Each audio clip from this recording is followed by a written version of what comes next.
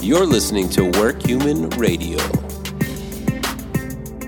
And here's your host, Mike Wood.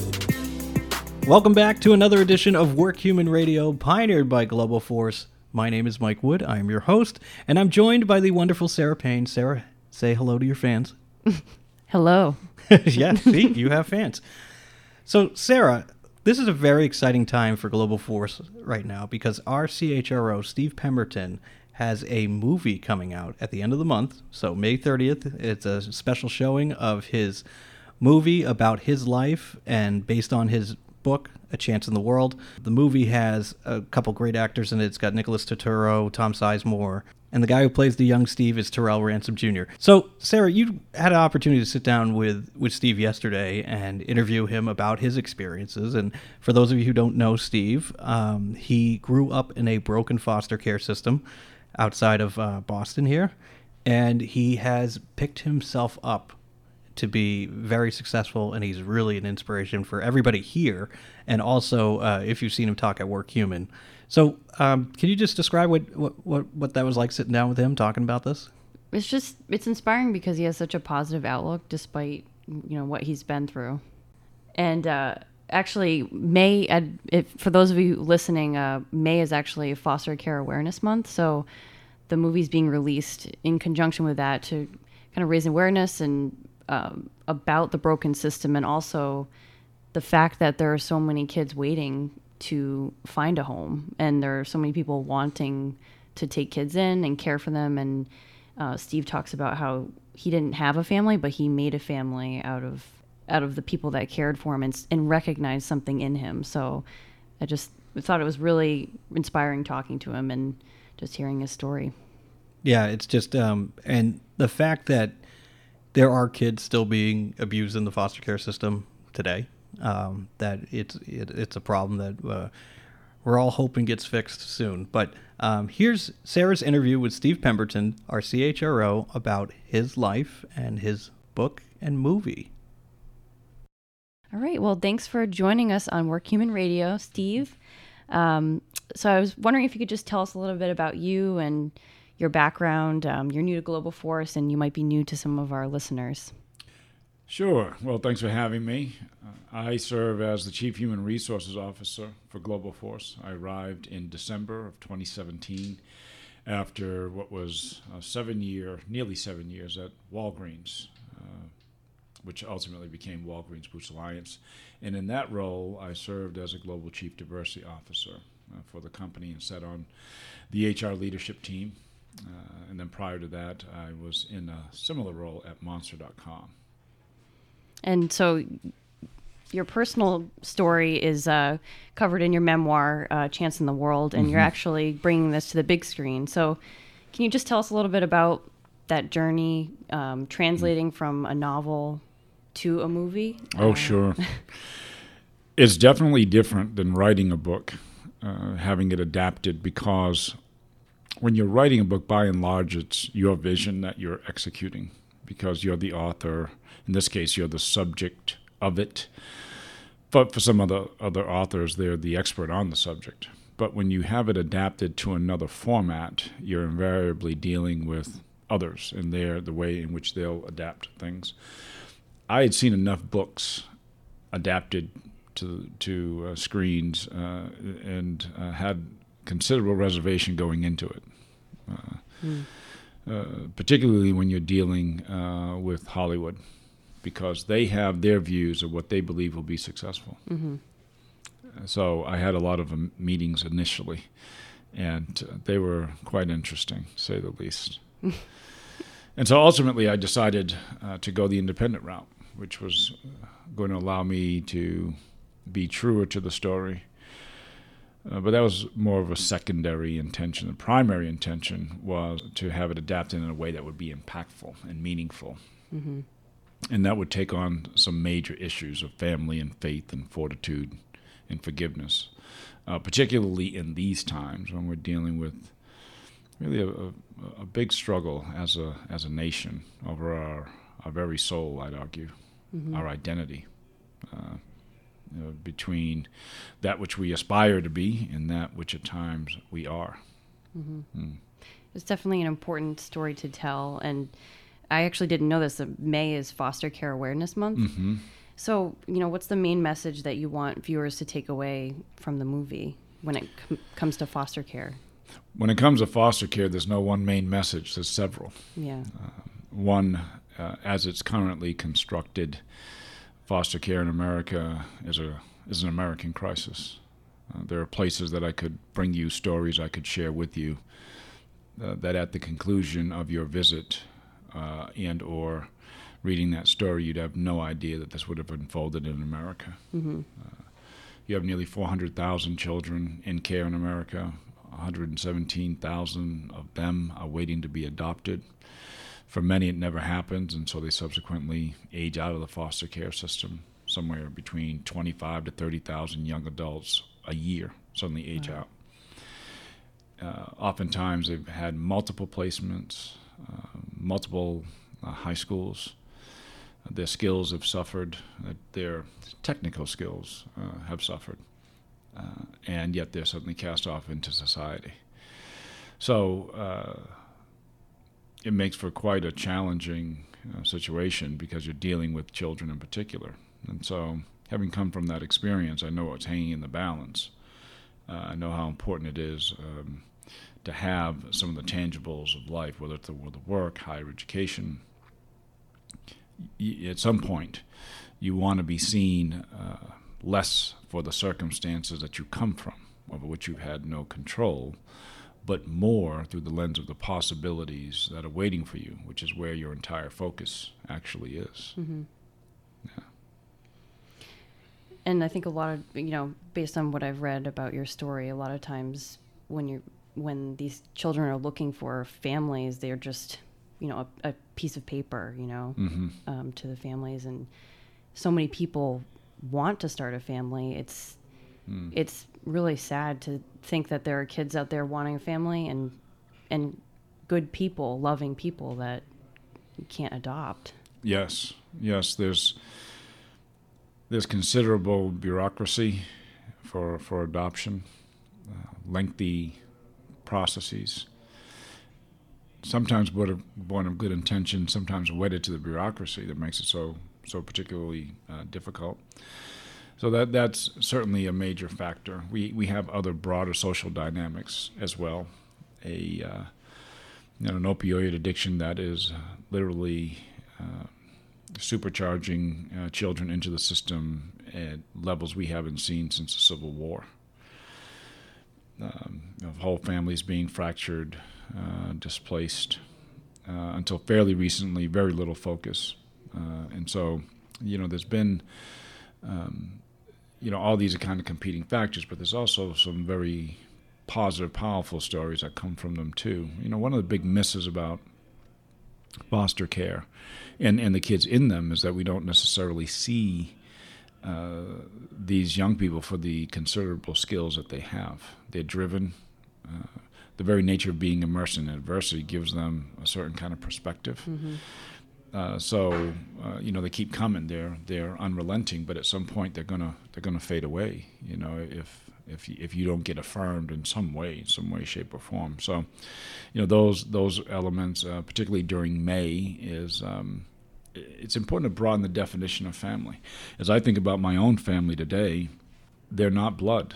They don't look like me. Mm-hmm. Because that which I was born into was gone from me by the time I was 3.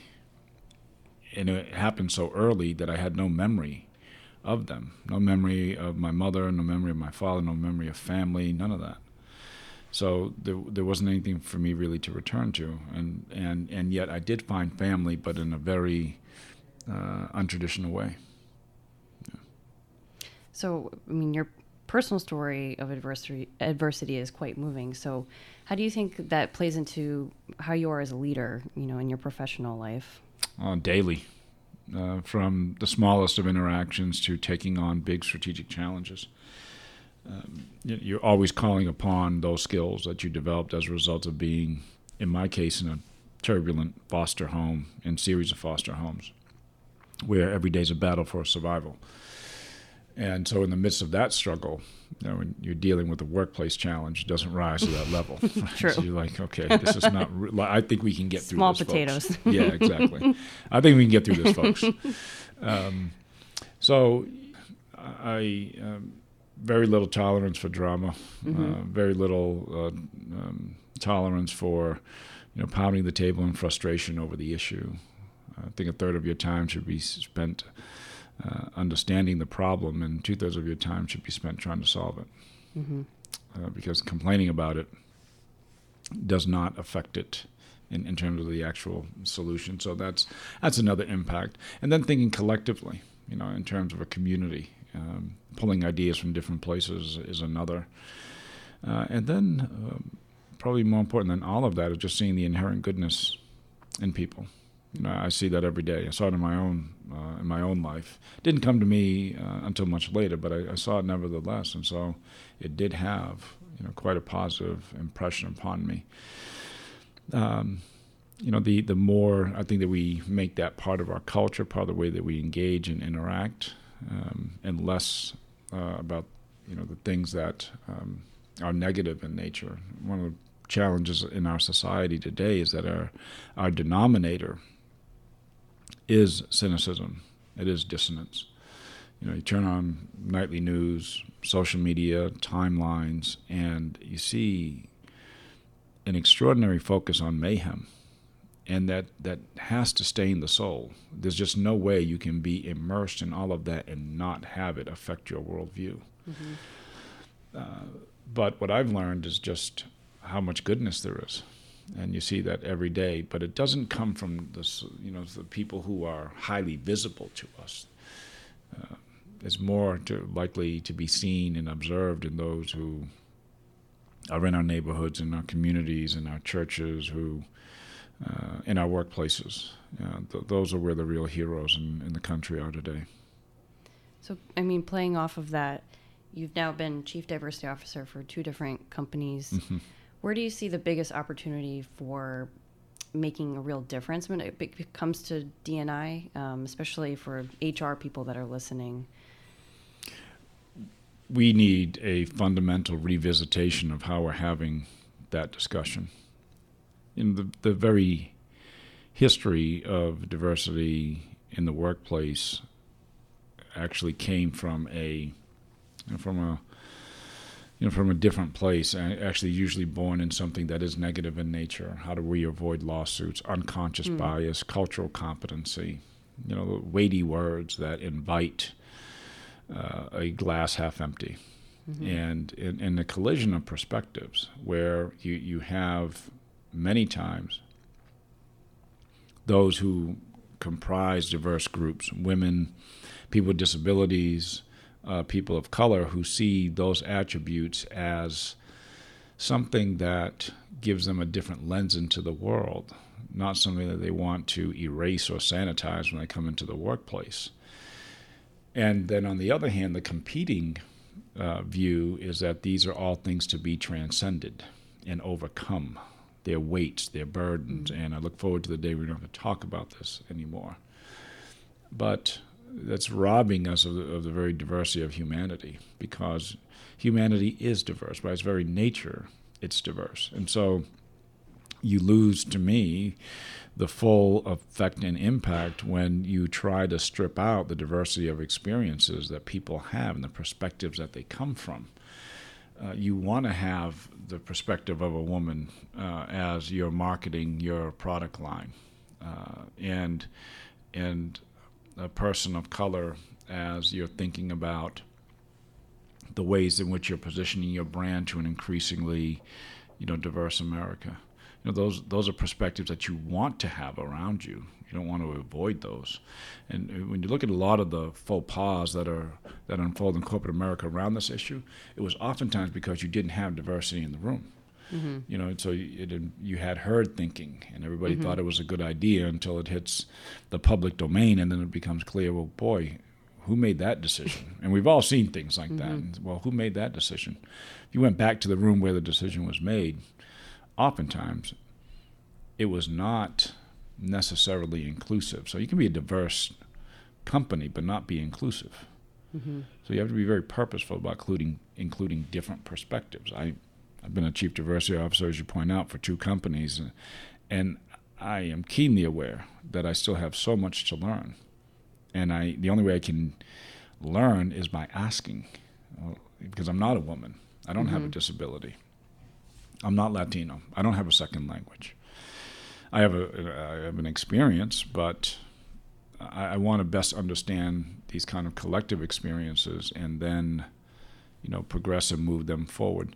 And we really need to do that now, because what's become increasingly clear the last couple of years is that you have a fundamental rejection of diversity, of difference, considering it this foreign alien thing that's a threat. And we just can't abide that. You can't allow those kinds of conversations to happen unchecked, because it just collides with American ideals.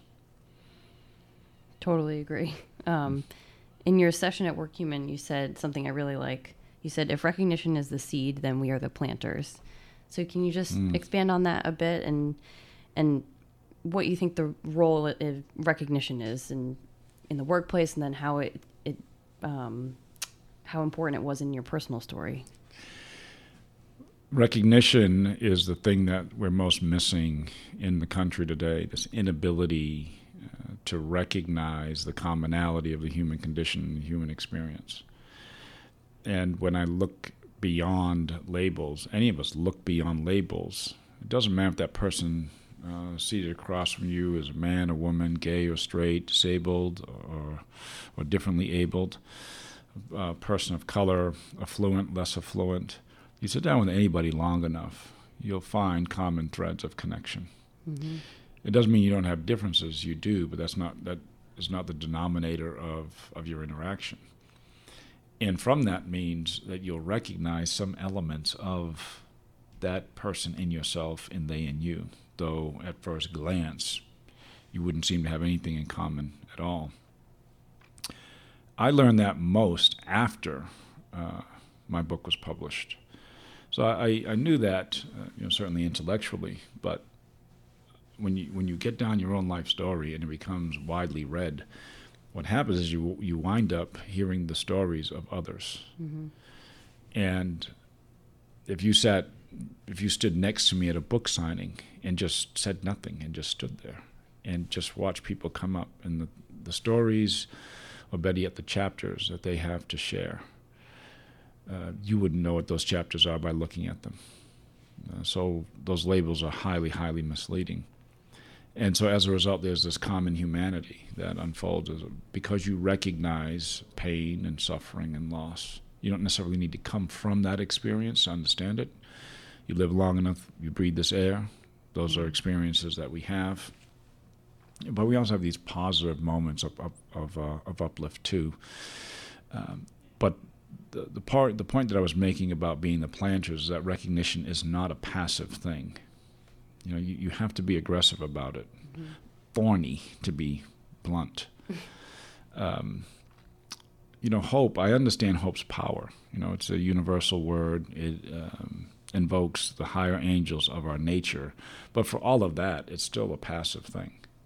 Hope still expects you to wait for something to happen.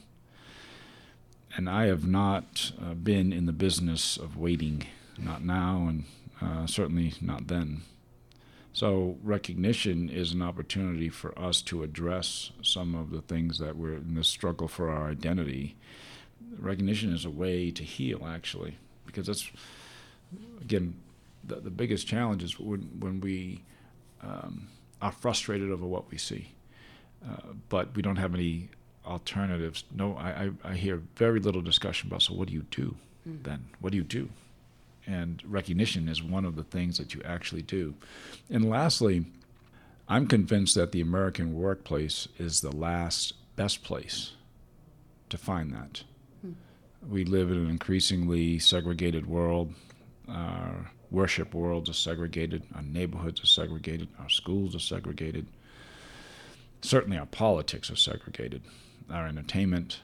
It's very hard to find meeting grounds, marketplaces, where that shared humanity can be revealed. if it doesn't happen in a workplace, I'm not convinced that it will actually happen.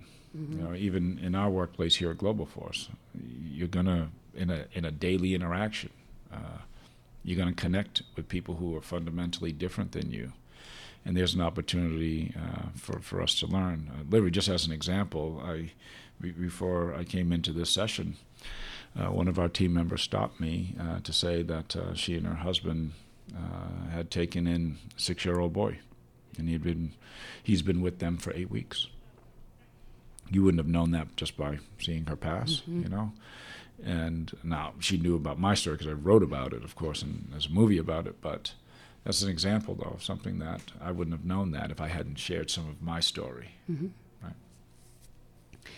Right. Story is so important, and you've shared your story at WorkHuman twice now, and you're a part of Global Force. What do you think about our mission of making the workplace more human? What does that mean to you personally? My career has always been mission-centered. I began in higher education, and then on to careers, and then health and wellness. So I've always been focused on missions that are part of the common life event, the commonality of our experiences.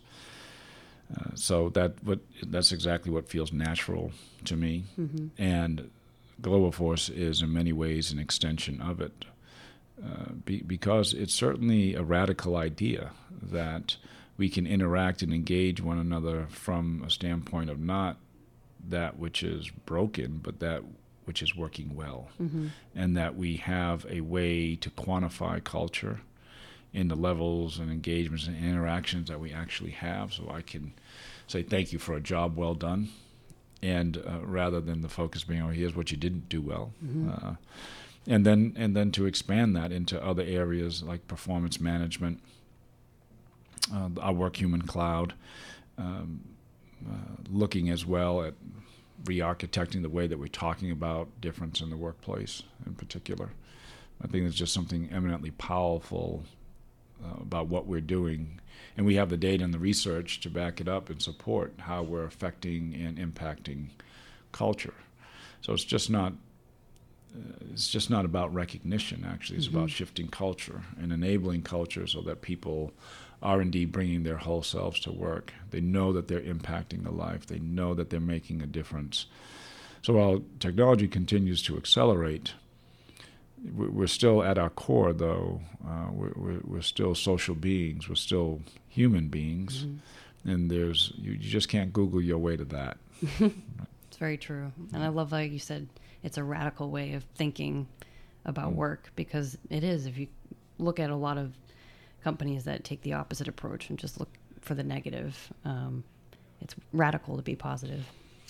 And I'd say that's equally true for society. Now, where does that negativity, in my views, serves no purpose other than to perpetuate itself.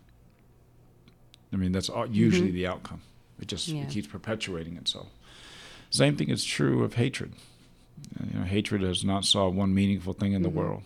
It's the great destroyer of cultures, of civilizations, even, because it just keeps serving itself. It has no other end. It doesn't solve anything. That's a great point. Yeah, it doesn't solve anything. But people still, regrettably so, they gravitate to it. And to be fair, oftentimes they gravitate to it because it's not another narrative. There's not another narrative out there. You take any given day and look at what is on the nightly news, and look at morning shows and morning talk shows and the most searched search terms or most popular social media stories, and there's this element of negativity to them. That ultimately affects us, though. To me, it stains the soul. You have to have a certain armor to deflect away from that. And there's a few things that are as positively self-perpetuating as positivity. Because when you're on the receiving end of a recognition moment, then that's certainly going to make you feel good about the job that you've done. But at some point in your day, you don't think, well, who can I recognize in the way that I have been recognized? So there's a multiplier effect that then I think has the additional effect of transforming culture. I mean, we see that. We see that in our work. And that's for us collectively. Probably the most exciting part of it is that you know that what you do, impacts a life and impacts a company's culture. Yeah, that's profoundly different from waking up trying to figure out where the negative headline is.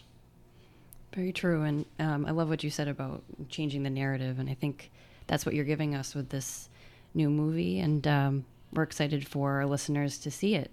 So thank you so much for joining us on Work Human Radio, Steve. Thanks for having me. I'll be back.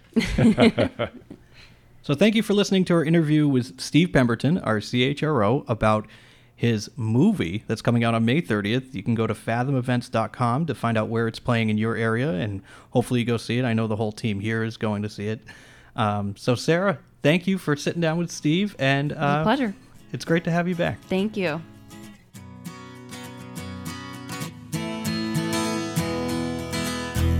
Work Human Radio is brought to you by Globoforce, pioneers of the Work Human movement. Globoforce helps make work more human for millions of people and organizations worldwide. Learn more by visiting globoforce.com and join the Work Human movement by following us on Facebook, Twitter, and the Work Human Community Forum on LinkedIn. Thanks again for listening to Work Human Radio.